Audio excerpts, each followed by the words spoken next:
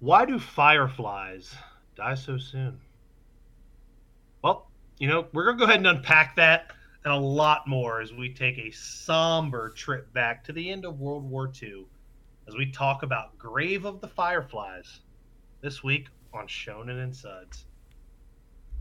Cody, I didn't have it in me to do the fucking high pitch one, man. This has been a tough week on Shonen and Suds. My God, man, how Yeah. are you? Me personally, I'm good. But after watching this film, it's a tough watch, Chris. It definitely dampers your mood. But Man, Buzzkill City. 100%. But it is a great film, and I'm excited to get into it. Absolutely, absolutely. And of course, like I said, welcome back to episode 28 of Shonen and Suds. I'm your host, Chris Adams. And I'm Cody Snodgrass. And like we said, we're talking about the Ghibli film Grave of the Fireflies. And Cody, like we said, I want to dive into this, but we've actually got a lot of stuff to talk about on this one. Not just the anime, but since this takes place in World War II, I've got some like World War II facts and things to kind of throw in there to kind of give the movie a little more context. Mm-hmm. We can't talk about that stuff on an empty stomach. So Cody, I need to know, what are you drinking? Mmm. Well, Chris, today we're going on to flavor number 2 of the Bud Light Lemonade Seltzer Pack. Ooh, love that. We have the strawberry lemonade, which is fantastic. I think it's great. I still think that the Trulies have them beat. Mm-hmm. They just did it first, I think, and Mm-hmm. they just did it properly. And Bud Lights are good, but this one I gotta tip my hat to the Trulies. So I fucks with Truly. expect the Truly lemonade review sometime down the road. Oh man, I can't wait. How many flavors are in this pack, Cody? There are 4 flavors, Chris. You got. Oh man, that'll get us through an entire month. That's right. We got. I covered the peach like 2 Mhm. weeks ago. Yeah. And then there's regular lemonade, strawberry lemonade, and I believe it's black cherry. Mmm. So all the flavors you'd want, Wonderful. right? How wonderful. That's right. But Chris, what about you? What are you drinking to get us through this movie? Man, I had to break the hard stuff out this week, Cody. I've got my glass here, and I'm gonna pour myself 2 fingers of Buffalo Trace. Yeah, I figured you were going to break out some God. hard liquor this week.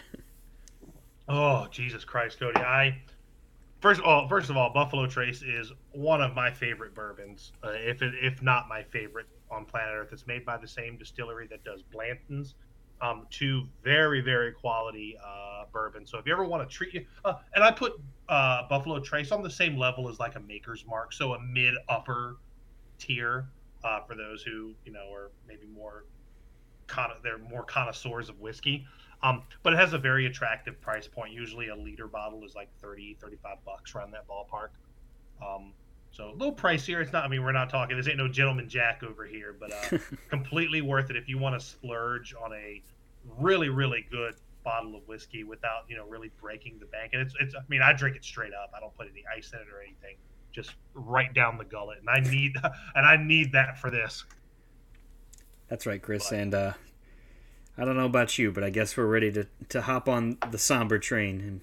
And right. So before we dive into the movie, let's kind of do a quick tale of the tape here. So Grave of the Fireflies was released in 1988 by Studio Ghibli, and it's a war film. It is a World War II film. It takes place pretty much if you're really when you get down to it, because I actually just watched this movie before we did the cast, just to kind of get timelines right. It really, like, just from what I'm gathering, it takes place like in the last 6 months of World War II. Um, and you get that through slight context clues throughout the movie. But the movie was released on April 16th, 1988. Pretty okay at the box office, hit right around 1.7 billion yen, which is like, I want to say that's what, I don't know. I don't know. I don't have my conversion in front of me, but it did 1.7 billion in Japan, and it looks like it did about 516,000, about 500,000 here in the U.S. Or I guess that's what it converts out to. Again, I don't know my currency conversions like I should.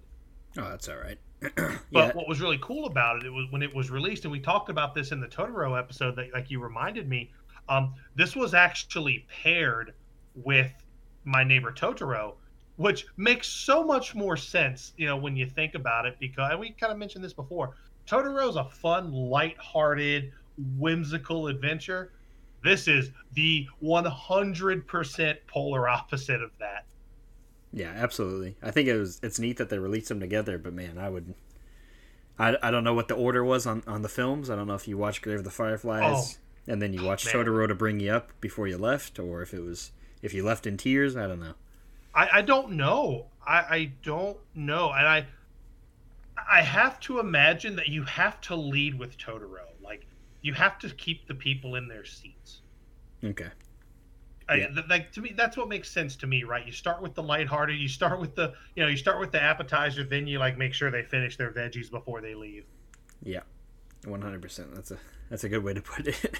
Oh man, you have to. But apparently this movie is actually based on a book. It's based on a I don't. It's not an autobiography, but a story by from the 1960s by I'm gonna butcher his name and I apologize. Akiyuki Nosaka. Apparently, this is based on. It's I guess it's an autobiography. It's based on his growing up during the bombing raids. And he says that this book is like an apology to his sister that died of starvation. So there's already some like deep rooted feels Yeah. before Wow. we even get to the movie, and the anime is based on that book from the 60s. I'd actually like to read it. So apparently it's a very short story. Um, Yeah, I actually had no idea until I'm looking mhm, at this page now with some information. It says mhm, it's like a excuse me, short story of the same name. Okay, mhm. that's crazy though. That like that actually happened to his sister, and like, yeah, definitely. Now the feels are gonna hit even harder. So, Absolutely, and that's funny you said that.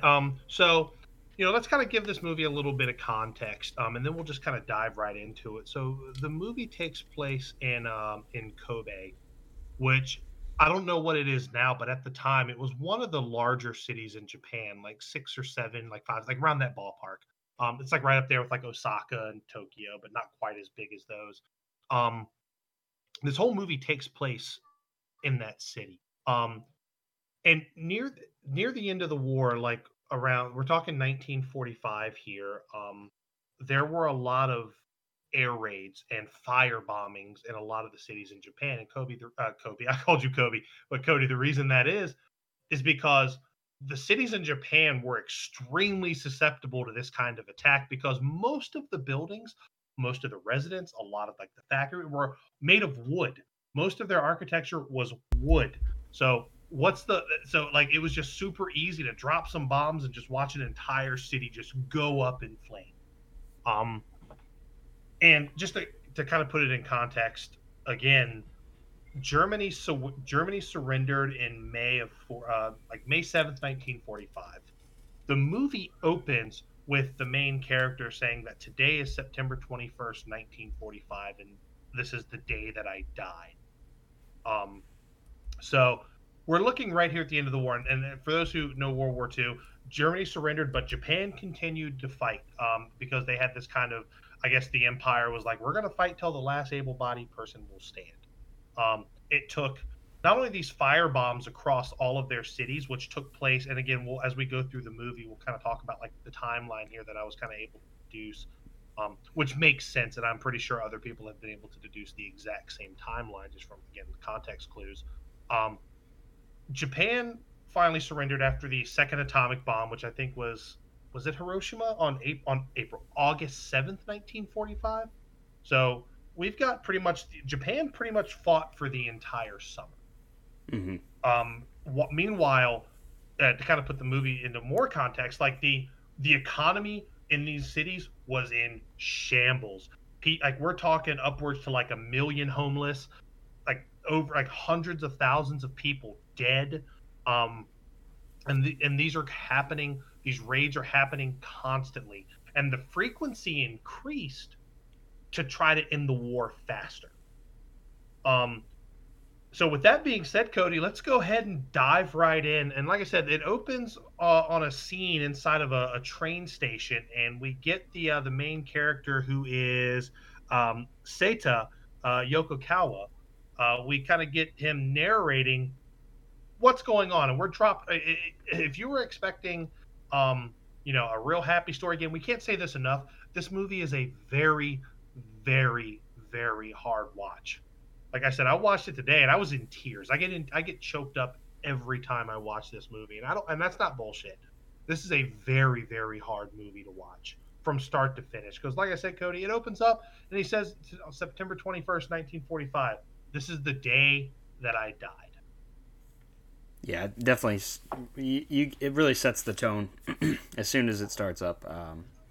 And basically, we see this young boy who is Seta, of course, like you mentioned, Mm-hmm. and he's very thin, and he basically dies there on the train station floor of starvation. And Yep. basically, as he's giving out like his dying breath, he says Setsuko, which we later find out is his sister. Mm-hmm. And then like we see like a little scene where like a janitor comes through and he kind of is like he's basically like, oh, there's another dead one over here. That's like a bunch of homeless, almost like children, and like Yeah, and a lot of dead bodies just there, like people who were just displaced, just yeah, there. I mean, yeah, there's nowhere else for them to go. yeah, and like the people walking around are like calling them bums and stuff like that. But like then we kind of see like that we obviously flash back and kind of see like how we got here. But before we go to that, the janitor comes up and he's like digging through some of the stuff on like Sata's body, and he finds this candy tin. Which, by the way, that already again that continues to set the mood. It's like we're just pilfering, we're just plundering the dead bodies in this train station to see if we can find anything of value. Mm-hmm. Yeah, and it's this candy tin. We'll see it quite a bit throughout the movie. And the guy ends up like just chucking it out into like the field outside of the train station, and then we kind of see like I've already poured my third shot of this. By the way. It's that kind of movie. we see a Setsuko, which is his Sata's younger sister, and it's like her spirit essentially. And we see like fireflies kind of flying around. It's basically it seems like it's just they're those two spirits are now like joined together, and it's almost like they're not quite narrating the film, but they're like like rewatching like The events their that last led few up to months of this. their lives. Yeah. But yeah, then we take it all the way back to it's still near the end of World War II, and this Yeah, is I think I'm glad. I didn't mean to cut you off there. no, you're I good. think just from what I've pieced together, and because of where it's at, this movie has to start in like February or March. And the reason I say that is because the fire bombings and all the raids didn't start, or the air raids didn't start until they did like experimental ones just to see kind of how effective this carpet bombing strategy would be. They started that like in February, but it was like the middle of March when they really started organizing these multi-bomber, big, sweeping, we need to end this war type air raids. Now, so, some of them were done in the day, like the more like what they would call precision air raids, where they were looking for like specific targets. A lot of those were done during the day, but they weren't accurate, or they weren't as accurate. So they kind of switched to this night. And by the way, B-29s are the big air fortress bombers like you see in every war movie. They fly at really high altitude. So the reason these were effective is a lot of Japanese weaponry just wasn't up. It just wasn't up to par. They were just completely outclassed. A lot of their anti-air guns could not reach those high altitudes. Um, their fighters just weren't as good because these ships were heavily armored, and it would just take so much to knock one of those out of the sky. So eventually, what happened was the pilots eventually started just kamikazing into the side of these ships. So like that's how desperate they were getting. And then of course everybody, if you know World War II, like kamikaze was a very it was a viable strategy because it clearly was not. but it's a tactic that they employed quite a bit, more so coming down the home stretch because it goes back to that fight till the last man standing kind of thing. But so the reason I said that was to say this was that the reason I think these are the beginning raids is because this one actually takes place during the daytime, and we start to see in later scenes of the movie some of these nighttime raids that take place. Mm-hmm. Yeah, so we kind of pick up with Setsuko and Saita and their mother at their home, and they're basically just kind of really getting their house together, like securing it. Their mom, she also suffers from like this heart condition, and she's basically on her way to the shelter. I guess I don't know if she's just helping out or really what the deal is, but she basically is. Saita is in charge of his little sister Setsuko, and they kind of make a makeshift like. It's like a hole in the ground where they store like some food that'll stay good, just in case like their home gets destroyed. Yep. And by the way, bomb shelters were not. They didn't just have them everywhere. They were like Japan was very ill prepared for this type of assault. Not to go back to go back to the history section of it, like. And the U.S. wasn't even able to do this until they kind of fought their way through the Pacific. Like a lot of these air raids didn't start until I want to say till we got through like the Philippines and capture and had some forward bases out there in the Philippines, which made this a lot more effective. But that's kind of bare bones. There was a lot more going on, but like these cities were not prepared for this type of this constant bombardment. Yeah, and we even see some of the different like shelters, quote unquote, that they are. Like some of them are just big holes in the ground where people are just piling up to like. Oh yeah. Try to stay safe, but it's just an open hole in the ground. Like there's no. And then there's some that are like almost like dug out like tunnels, and like they're hiding in like sewers. Basically anywhere that you can get away from this, they're trying. And we see that pretty much immediately because our these two kids are caught off guard by a batch of bombs being dropped basically right on their street. Yep. And so they basically head off. They're running away from this, and they kind of hear. I want to say it's like a guy rides by like on a bike with like a megaphone or something, and he's basically like telling people, "Hey, if you're in need of medical attention, head to the school." Which they've kind of turned into like this makeshift hospital. And while they're waiting in line to get into the hospital. Or into the school, I'm sorry. This woman comes over and kind of grabs Saita, and she's like, "Hey, have you seen your mother?" And he's like, "No." And it's like, "Well, she's been hurt. You need to go inside. I'll stay with your sister." And this is really one of the first of many like tough scenes to watch because. Oh yeah, Mom she is not in a good space. Yeah, she's burnt. Yeah, she is burnt real bad. Just covered head to toe in bandages, and like it's very like, even for like an anime, graphic. It's very graphic. And I don't mean like graphic as in like Castlevania, like where like this is like bad. Like the blood soaking through the bandages. You can see like her lips are blistered up and swollen. Her eyes are like blistered up, swollen, and like she's dying. She is dying from these burns all over her body. Yeah, and one of the gentlemen that's like attempting to caretake for her, he gives Saita like her ring, and basically, like that's really the most we see of their mother. She ends up dying of these wounds. And what makes it worse, dude, and I can't remember, I'm trying to remember if this was like right after when they show her again, she's got like maggots and flies all over her body.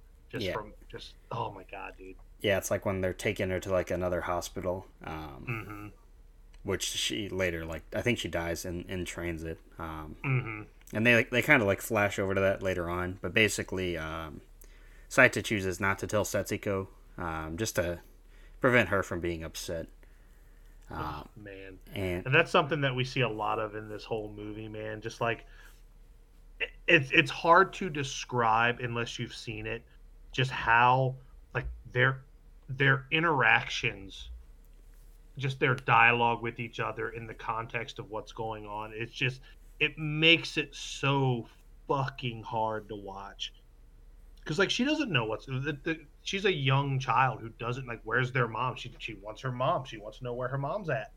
Um, and like the first time you see her talk when she's like, I have money, I can help, and she like opens up her little pocketbook and it's like little like marbles and buttons and maybe like 7 cents. You know what I mean? Yeah, yeah, it's definitely Fuck, tough. man, it's And these are two kids that have like when they come up to the school, like they get to see like the horizon of their town, and it is just completely destroyed. oh yeah. Like these bombings were very very effective again because a lot of these buildings were made out of wood and the fire just spread so quickly. Yeah, and so now they basically have nowhere else to live. So they stay that night at the school, and then they head off to live with their aunt. Oh, this bitch. Yeah, this bitch, Chris. I don't even think they have. I don't think she actually has a name. We don't hear her name, and which I mean, she is Thank just God. the absolute worst human in anime, television, movies. I don't care what you've watched. This is the most vile person. Like, Well, she has like this misplaced sense of like duty. Um, like I mean, these kids just lost their mother, and she's like, "Y'all are just a bunch of bums." My husband and my daughter are out fighting. They're out there doing the best for the empire and for us, and it's just like, we're in the middle of a war. We gotta fight the good fight, and it's just like, god damn. like these are literal kids. Yeah. And yeah, so they're sent off to live with her, and they write letters to their father. And their father He's a captain. He's a captain in the Imperial Navy. and basically, like, while they're living there, Seta ends up making his way back over to like the ground, like the what do I try and call this? It's basically like I guess we can call it Ground Zero, really. yeah. Well, I meant like what would you call like his storage where they hid the food underground? Just his little shelter area. Yeah, like they basically stored some supplies and like food, and like that's where the fruit drops canister comes from.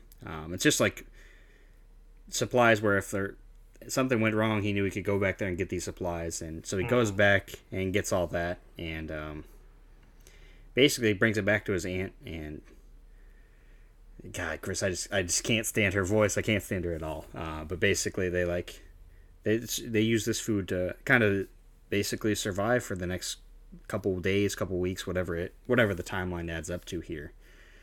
But he hides the small tin of fruit drops for him and his sister. And we kind of see that as like a reoccurring thing. They kind of help him calm Setsuko down, because she's obviously like young, so she like a kid's gonna cry like for no reason sometimes, and when your home's destroyed and your mother's missing and your dad's gone, like you can understand like why like this young girl is having these emotions. So like he kind of uses these like fruit drops as just a way to kind of calm her down, like give her a piece of candy basically. And we actually see throughout like the early part of this movie when she's upset, he clearly goes out of his way, like he does like the big brother stuff, right? Like he just goes like, hey, look what I'm doing, look at my trick, look at this, look at that, like trying to cheer her up. But like it just sucks, man. Like I the thing that really got me, the second part that really gets me is when the aunt's like, oh, these are your mom's belongings, let's go ahead and sell them so we can get some rice. And yeah, she's like, no, those are mom's, don't sell them. And you're just like, fuck. Yeah, like all of this is just so tough. Yeah, and like you said, he's doing the big brother thing. He like takes her to the beach. We get like a brief little flashback of like them with their mom at the beach, and like we see like them when they were like obviously a happier family. Oh yeah. But then Chris, we like you said, they sell the kimonos, or she sells the kimonos, I should say, and they get some rice, and obviously Setsuko's upset because these were their mothers. Which, by the way, she only gives them like a small portion. Like, here, this is your share, the rest is mine. And yeah, it's like, this is your share. Oh my God, when she said that, I was like, okay. And it's all downhill from there with her. Like, gives them pretty much like the bottom, like the gruel essentially. Like you were saying before we went on the air, that like she gives like all the good food to her husband and daughter, and like gives them just like the soup bones and the broth. You know what I mean? Yeah, it's something you kind of got to pay attention to. Like if you haven't seen this movie before, like she is giving them like the potatoes and all the good stuff, like all the chunks of the soup, really. And she's giving Setsuko and Seita like the broth, and you can tell like the disappointment on Seita's face when he like when she hands him back the bowl, and it's like, man. And then like we see another like scene where they're eating, and it's like Setsuko's sick of having like rice porridge, and they're like, "Don't worry, we'll have rice." Seita's like kind of reassuring. He's like, "Don't worry, we'll have rice balls for lunch or something." And she's like, "No, you won't. No, you'll have porridge for lunch." Yeah, and she's like, "You don't deserve like what the good people who are fighting for this country deserve." That's right. They're out there. You're just a bunch of lazy bums. Yeah, it's like she's just a bitch, man. Yeah, she's just an absolute bitch. And she's like, "Oh well, how about this? How about you guys cook your own meals?" And then like, so Seita's like, all right, I'll take whatever money we got, and they got like kind of get their own supplies and kind of cook their own meal for one night. And she's still a bitch about it. She's like, they bought an oven just to spite me. Yeah, they bought an oven just to spite me. And then her daughter's like, "Did you scold them again?" I'm like, "Are you fucking kidding me? Like, are you all just this evil?" Like, oh man, this whole family, man. But eventually we get to like the breaking point where Setsuko's like, "I don't want to live with her," and Seita and her, they're kind of like, they find this like, I guess you'd call it a bomb shelter, is what it is. Yeah, it looks like an abandoned little shelter, like under a cliffside. Yeah, and they basically decide that this is where they're gonna like make their own home. Like they got some money from their parents that it's in like the bank, and they've got like a stove, and they bought like some various like pots and pans, stuff like that. Yep. And they pack their shit up, and they're like, "Well, we're leaving," and her aunt's like, "Okay, goodbye." Mm-hmm. So fucked up, man. Doesn't even care. Doesn't even try to like make amends or any nothing. And yeah, unreal. They kind of just make their own makeshift home. And then over the course of the next 45 minutes, Cody, we get to watch them just slowly starve to death. Yeah, it's very, very, very tragic here. We do get obviously we get the classic scene where it's like gets nighttime, and basically Setsuko's scared of the dark. And so Seita comes up with the idea. He's like, "Well, let's grab some fireflies and bring them in the mosquito net, and they'll kind of like be like a nightlight sort of thing." They get a bunch of fireflies gathered together, and it's kind of like really the iconic scene of this film, I would say. Where it's like the last time you really see these kids have like joy on their faces. But obviously the next day they wake up, and you said in our intro, like you said the line where like why do fireflies have to die so quickly or something like that. And so they go out and they make Setsuko makes a little baby like kind of like grave thing for these fireflies. It's the name of the movie. That's right. And this is where it's revealed that she knows that their mother died as well, which obviously makes Seita upset. And then, like you said, Chris, they just start to run out of supplies. Like there's less and less food being available for people to get because people are only given like certain rations. Yep, and this is what also kind of helped put the timeline together because he's using what he can to get whatever food that he can get. Again, like you said, food has been like the economy's in shambles. Everything is getting put towards the war effort, a losing effort, mind you. So that makes it more dire. So more resources are getting thrown at this war machine that is failing, which puts these people, your average citizen, in trouble. But here's where it gets crazy. There's a very, very heavy sense of like country and duty to your emperor, your empire, and your countrymen. So the crazy thing is, a lot of the people are okay with just this is what it's got to be. It is what it is type of thing. There's not really any pushback on any of that. So And then the reason I said the timeline is when he gets a little bit of he gets some supplies, and the guys and he's like, "Is this it?" He's like, "Yeah, the next set of everything's rationed out until July." Um, so And he gives them like just it's like a Ziploc bag of rice basically. I mean, it yeah, is a like it's very not minimal. nothing. Yeah. Yeah, they are running on fumes. So what we see here, and also we see because of the malnourishment, you start seeing like these rashes and boils all over Setsuka's body. Like she's getting really, really sick. And we're seeing Seta start resorting to stealing. And what's happening is because these raids are happening, when the raid sirens go off and people go into the shelters, he braves life and limb and goes into the people's homes and just starts taking shit Yeah. while they're in the shelters. Yeah, he's risking his life, and obviously he's only doing this like he's a good kid, but he's only doing this for his sister. Exactly, exactly. And then like eventually, like when Setsuko is she's literally starving. She starts getting like more and more sick. Seita actually like goes and he tries to like get some sugar, basically just to try to find anything that'll like make her feel better. And he gets caught by like this farmer, and he like basically whips the crap out of him. And Yeah, it's like I'm taking you to the cops. It does, it's wartime. Don't you know you can't steal from people? yeah, and like eventually we get to the point where Setsuko takes her to, or when Saita takes her to a doctor. Yeah, and the doctor's like, yeah, she's malnourished. That all the skin issue, her diarrhea.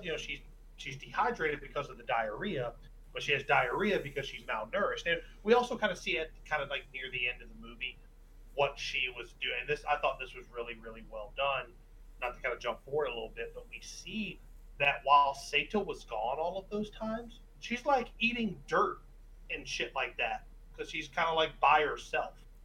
Yeah, like this is when it really gets tough, because like as they're leaving the hospital, Saita's like, "Where are we supposed to get food?" Yeah, he's like, give her some medicine. Doctor's like, well, she doesn't need medicine. She needs food. He's like, God damn it, where are we supposed to get food? And the doctor's like, next. Yeah, Just brushes them off. yeah, it's very hard to watch. And then of course, Seita learns about his father's basically that all of the Japanese Navy has been just decimated. Yeah, because because right before that, like, I've already forgot her name. Setsuko is like she's like in their shelter. She's like dying. She's like she's like when they're leaving the doctor, she's like, I want this. I want all like she starts rattling off like foods and stuff that she wants. And he's like, okay, I'll go. I'm gonna go get us all of the favorite foods. We're gonna eat. I'm gonna go get the rest of the money, and we're just gonna eat. And this is one that gets me every time when she's like, I don't want you to leave. I want you to please stay with me. I don't want to be alone. And I'm just like, God damn it. Yeah, like sniffing and like wiping my eyes. Like this was literally like 2 hours ago. I was going through this. So yeah, it's rough. Yeah, so Seita, he basically goes and he removes all the money from their mother's bank account, and he buys a bunch of food. He gets like a watermelon and just all kinds of stuff. And when like you said, this is where you said because he overhears these two guys talking, and the guy's like, oh yeah, well since the war's over, and he's like, what, we lost? Oh yeah, complete surrender. War's over. Yeah, and which puts us in August, by the way, because like I said, the bombings of Nagasaki and Hiroshima were August 6th and 7th. Okay. So we're about a little over a month away from him being dead. Yeah, and so he rushes back to the shelter, and he basically finds Setsuko, and I mean she's like, this part literally she's like sucking on like a marble, thinking that it's like a fruit drop. Mm-hmm. Which obviously we've seen this fruit canister throughout the movie. Mm-hmm. And then she like offers him like rice balls that she said she made for him, but it's actually just like fucking dirt. Yeah, it's like literally just balls of mud. So he like hurries up to cook. He like gives her a piece of melon. Watermelon. Yeah, and like, and then looks juicy. Yeah, and then he heads out to cook, and then the camera just kind of pans back, and he kind of goes into narration mode. He basically says she never woke up, and yeah, that's So Now, yeah, then he goes into he's like laying there with her body for a little bit, and I don't know if this is like if he's laying there with her for days, or maybe it's just for the rest of that day. Because then he goes into town and buys like a like charcoal and to cremate her. yeah, which I mean, I can't even imagine this like for a kid to have to do this, not let alone anybody. But for a kid to have to go through this, it's a very tough watch. And yeah, he basically gets the supplies, puts her like in like a little box type thing, and like with her her doll. and her pocketbook and her fruit, the little canister. Yeah, he actually Or keeps the tin to put some of her ashes into. Yep. Which is what we see, like we said in the beginning, like a piece of bone and some ash pop out when the janitor throws it. Mm-hmm. And he's got that. He's got the tin with some of her ashes in it, and he's got his father's photograph, and basically he eventually it leads up to his death at the train station a few weeks later. Which obviously he dies of malnutrition from starves to death essentially. Because he was kind of in the same boat this whole time, and that's one of the things that was really well done in this movie. Like, she's starving to death, he's starving to death, right. But he always put Setsuko first. Mm-hmm. So it was just a matter of time before he just kind of succumbed to the same thing. And like the movie just kind of ends like right there. It's just their spirits overlooking modern day. By modern day, I mean like 1988 Kobe, and that's just where the movie ends. Yeah, a very somber film, pretty much through and through. You get some moments of joy when he's like taking her to the beach and like just trying to make her happy. But for the most part, Chris, it is just a very, very sad film. Absolutely. And now, granted, for a movie that's sad and tough to watch, it actually has a lot of critical acclaim. It's revered as probably one of the best war stories ever told. And there actually is a live action adaptation of this that was made in 2008. I don't know where to see it. I just know it exists. Oh, really? Yeah. Might be something I'll have to dig through the dark side of the internet and see what I can find. Absolutely, because I would actually be very curious to watch it. But it has, it's rated very, very highly, pretty much unanimously. So yeah, man, like it's critically acclaimed. It's a Ghibli classic, but it is. We can't stress this enough. This is not just something this isn't like Totoro or even something as something like Mononoke, Princess Mononoke, which still has pretty somber like messages in it. This is, you want to just be a fucking sad boy or girl, this is the movie to watch. It's just tragic, right? Like, but it's very steeped in just how things happened back then. Just especially coming down the end of a world war, like when you're losing.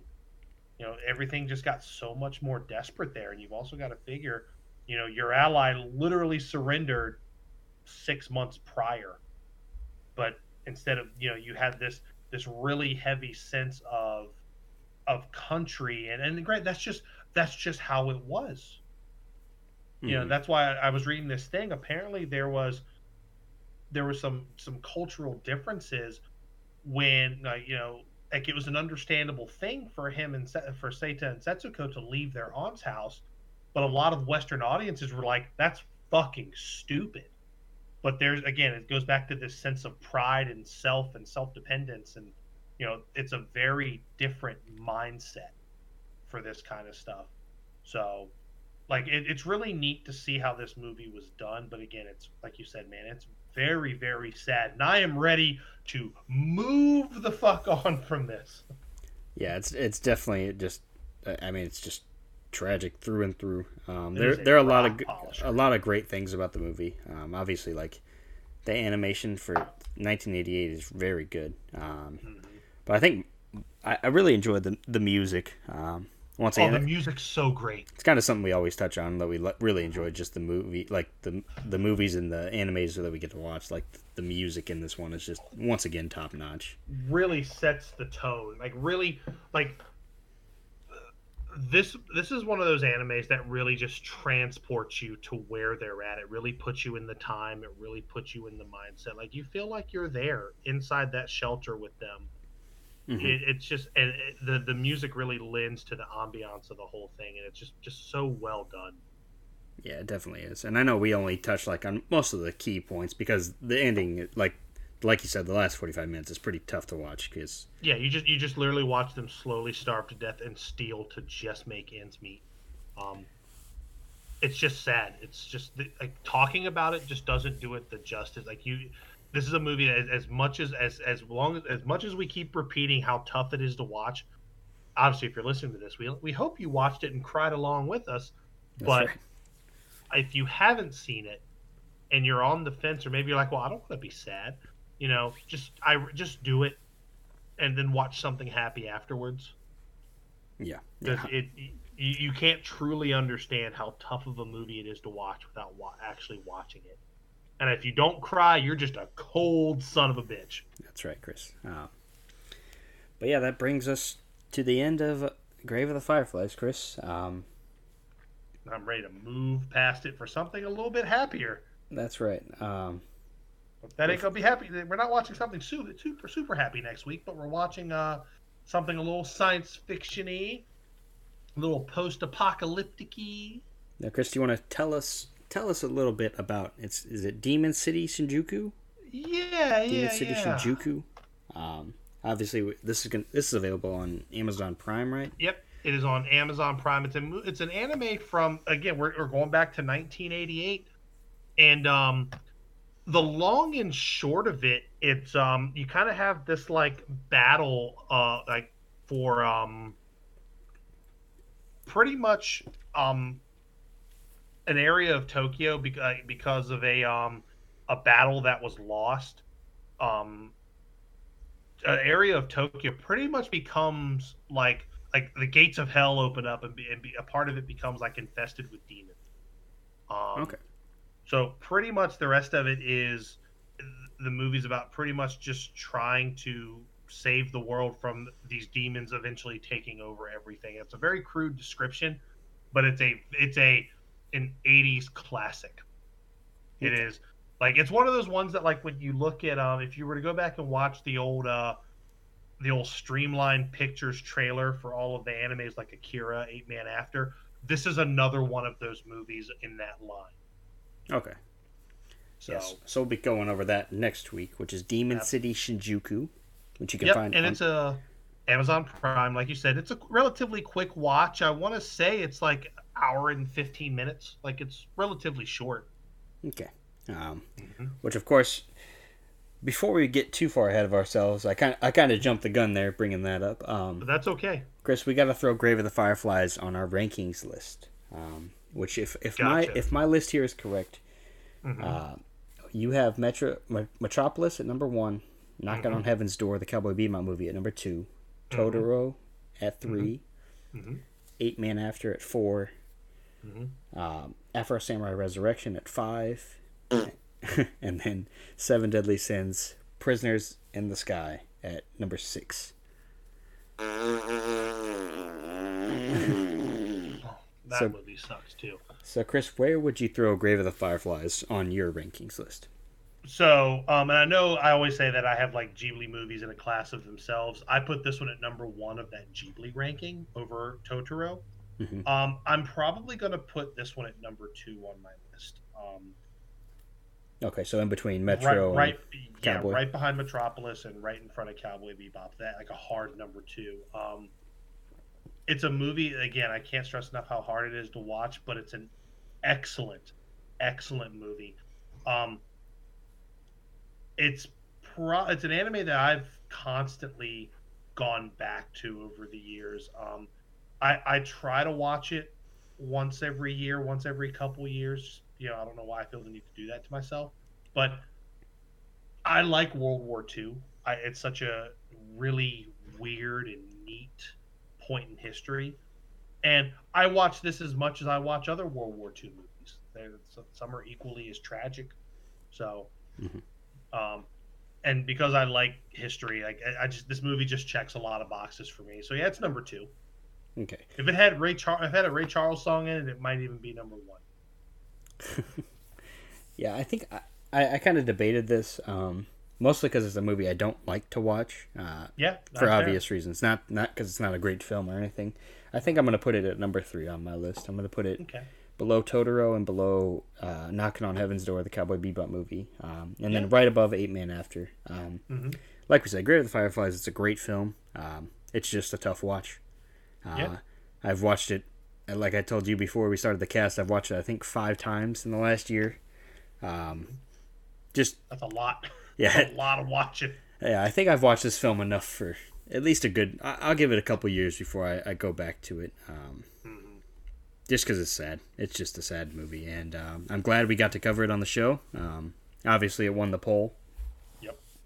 And I'm glad to. Completely worth watching. It's always worth watching, and then when you're watching, you're like, "Fuck, why did I do this to myself?" Yeah, 100%. And but I'm glad we got to experience it and talk about it with you guys. And I'm glad to move on because I don't know if there's. I'm sure there is, but I don't know if there's any movies that are animated movies that are this sad, this like tragic.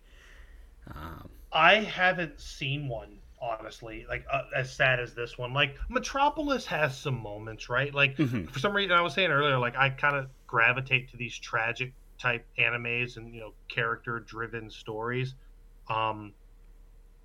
Like I don't know if there's any like really crazy sad ones on that level, but I know another one that kind of has a tragic kind of, I don't know. I can't, like, maybe where the world is also the backdrop. Where, like, when I say the backdrop, it's almost like a character. The world you're in is almost like a character in the anime. Mm-hmm. Another one, and I didn't think about this one. I'd love to cover it with you. And it's on Amazon. Jinro, the Wolf Brigade. Yeah, I've never seen that. Oh my god, dude, that's another one. Really, really good. I mean, I'm trying to get that. That one's relatively newer. It was in '99. Just kind of give you a quick synopsis. It's it follows a member of a special police unit set during an alternate history of 1950 Japan. I guess it was some riots during that time. Okay. Pretty much, it has to deal with there's like double crosses and suicides and like we're talking like deep cover agents, terror. It's kind of a fucked up movie, but there again, like this alternate history is pretty much a and there's a live action version of this, but like the anime is so good. Okay. And I guess the iconic thing that people see are the uniforms that the Wolf Brigade wears. They look almost like, you ever played the game Killzone? Yeah. Yeah. That's like where the way I forget what they're called, the villains. They begin with a K. I don't remember what they're called, but I'm trying to remember what it was, but go ahead. That look that they have, like that uniform, that's based on Jinro, the Wolf Brigade. Oh, okay, interesting. Yeah, well, definitely, it's a movie. I'm assuming, right? Yeah, like if you were to look up Jinro, the Wolf Brigade, like the first image you'll see, and you'll be like, oh yeah, that's Killzone. Okay. Yeah, well, I'll definitely have to throw that on the future movie Absolutely. polls. Absolutely. And actually, Chris, speaking of polls, since we're covering Demon City Shinjuku next week, I'm gonna keep butchering that name probably, but that's okay. Since we're covering that next week, that means we got to throw up another poll. Yes, we do. And so, Chris, I'll go ahead and read off my 2 picks for this week. For the one that I have seen, I'm going to go with Angel Beats. It's a 13-episode animated series. You can find it on Netflix. It's the one I have seen, like I said, and I really don't remember much about it. Awesome. I've never even heard of it, so that'll be good. Basically, when I was like a junior and senior in high school, I was pretty much just any anime I could find, I was just watching it and like blazing through it, and it's just one of the ones that I don't really remember much about, but I know I've seen it all the way through. And I believe it's just those 13 episodes. I'll definitely double check. Okay. But that'll be the one I haven't seen, or that I have seen, I'm sorry. And then for the one I haven't seen, I'm throwing it back up there again.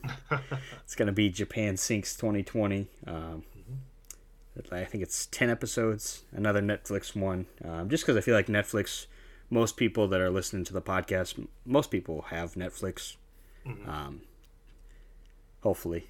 Oh, yeah. If not, we'll try to throw in some Hulu or some Funimation, some HBO Max shows. Netflix tried to raise that price on people, so they might not. I know they're charging me. I think I'm up to like $18 a month now. Jesus Christ! I think money grows. Pandemic times, man. Yeah, come on, guys, get it together. You guys don't even offer the DVDs in the mail anymore. What are we doing? That's what I'm saying. I'll pay $18 if you send me some shit in the mail.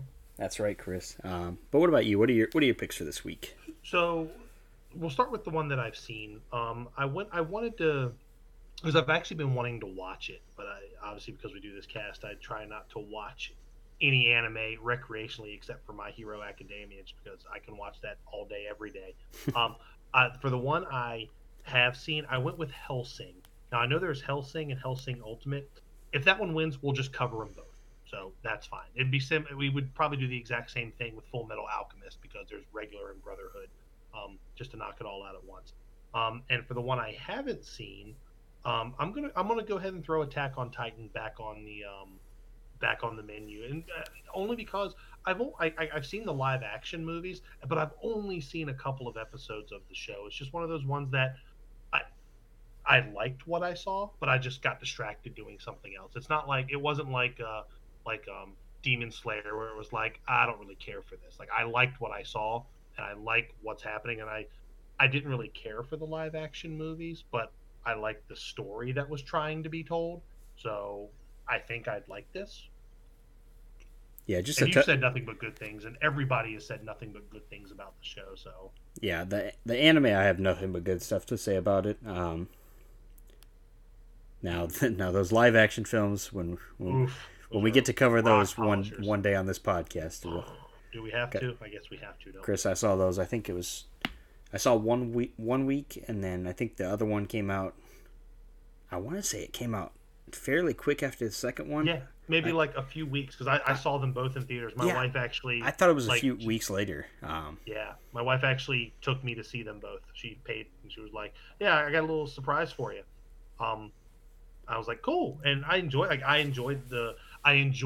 I think I like those movies a little bit more than I should because of the context of how I saw them. Yeah, when the first one first started, I thought it was going to be like, I was like, wow, this is actually going to be like a good anime retelling, and then like as it went on, I was like, okay, that wasn't the worst thing I've ever seen. And then I watched the second movie, and it was just chalk it. Horrible. And then as far as Hellsing goes, just to touch on that a little bit, I've seen the original Hellsing, but it was kind of around that time when I first got like Netflix, I think, and dude, I was just blazing through anime. I was watching, it was just Trigun, Cowboy Bebop. It's just another one of those animes I don't really remember much about. And I've actually never seen Ultimate, by the way. Like, I've seen the original Hellsing, and I love it. I absolutely love it. It's one that I hold very near and dear to my heart. Yeah, and I like you said, I haven't seen Ultimate. I might have seen one of them. Ultimate's like a series of OVAs, I believe. I think so, but I'm not sure. As long as it's got my boy Paladin Alexander Anderson in it, I'm good. That's right. And so yeah, guys, that'll be our next poll. Attack on Titan, Hellsing, Angel Beats, and Japan Sinks 2020. That poll will probably go live on Wednesday. So if you guys are hearing this immediately, that'll be today actually, because I'm going to edit this and then put it out. Tuesday. But I'm going to try to put the polls up on Wednesday just to kind of separate the posts from like our current episode to the polls. I know with our last poll, I actually kind of forgot to post it. So whammy. So we had a 48-hour hurry up and vote. Otherwise, sorry about That's you. All right. But it was pretty much Grave of the Fireflies won almost unanimously. Outside of Demon City had a couple votes, which is why we're going to cover that next week. But yeah, those are your choices, guys. So we look forward to seeing what you guys choose. And obviously, if you guys want to follow along with us, please watch Demon City Shinjuku, which is available on Amazon Prime.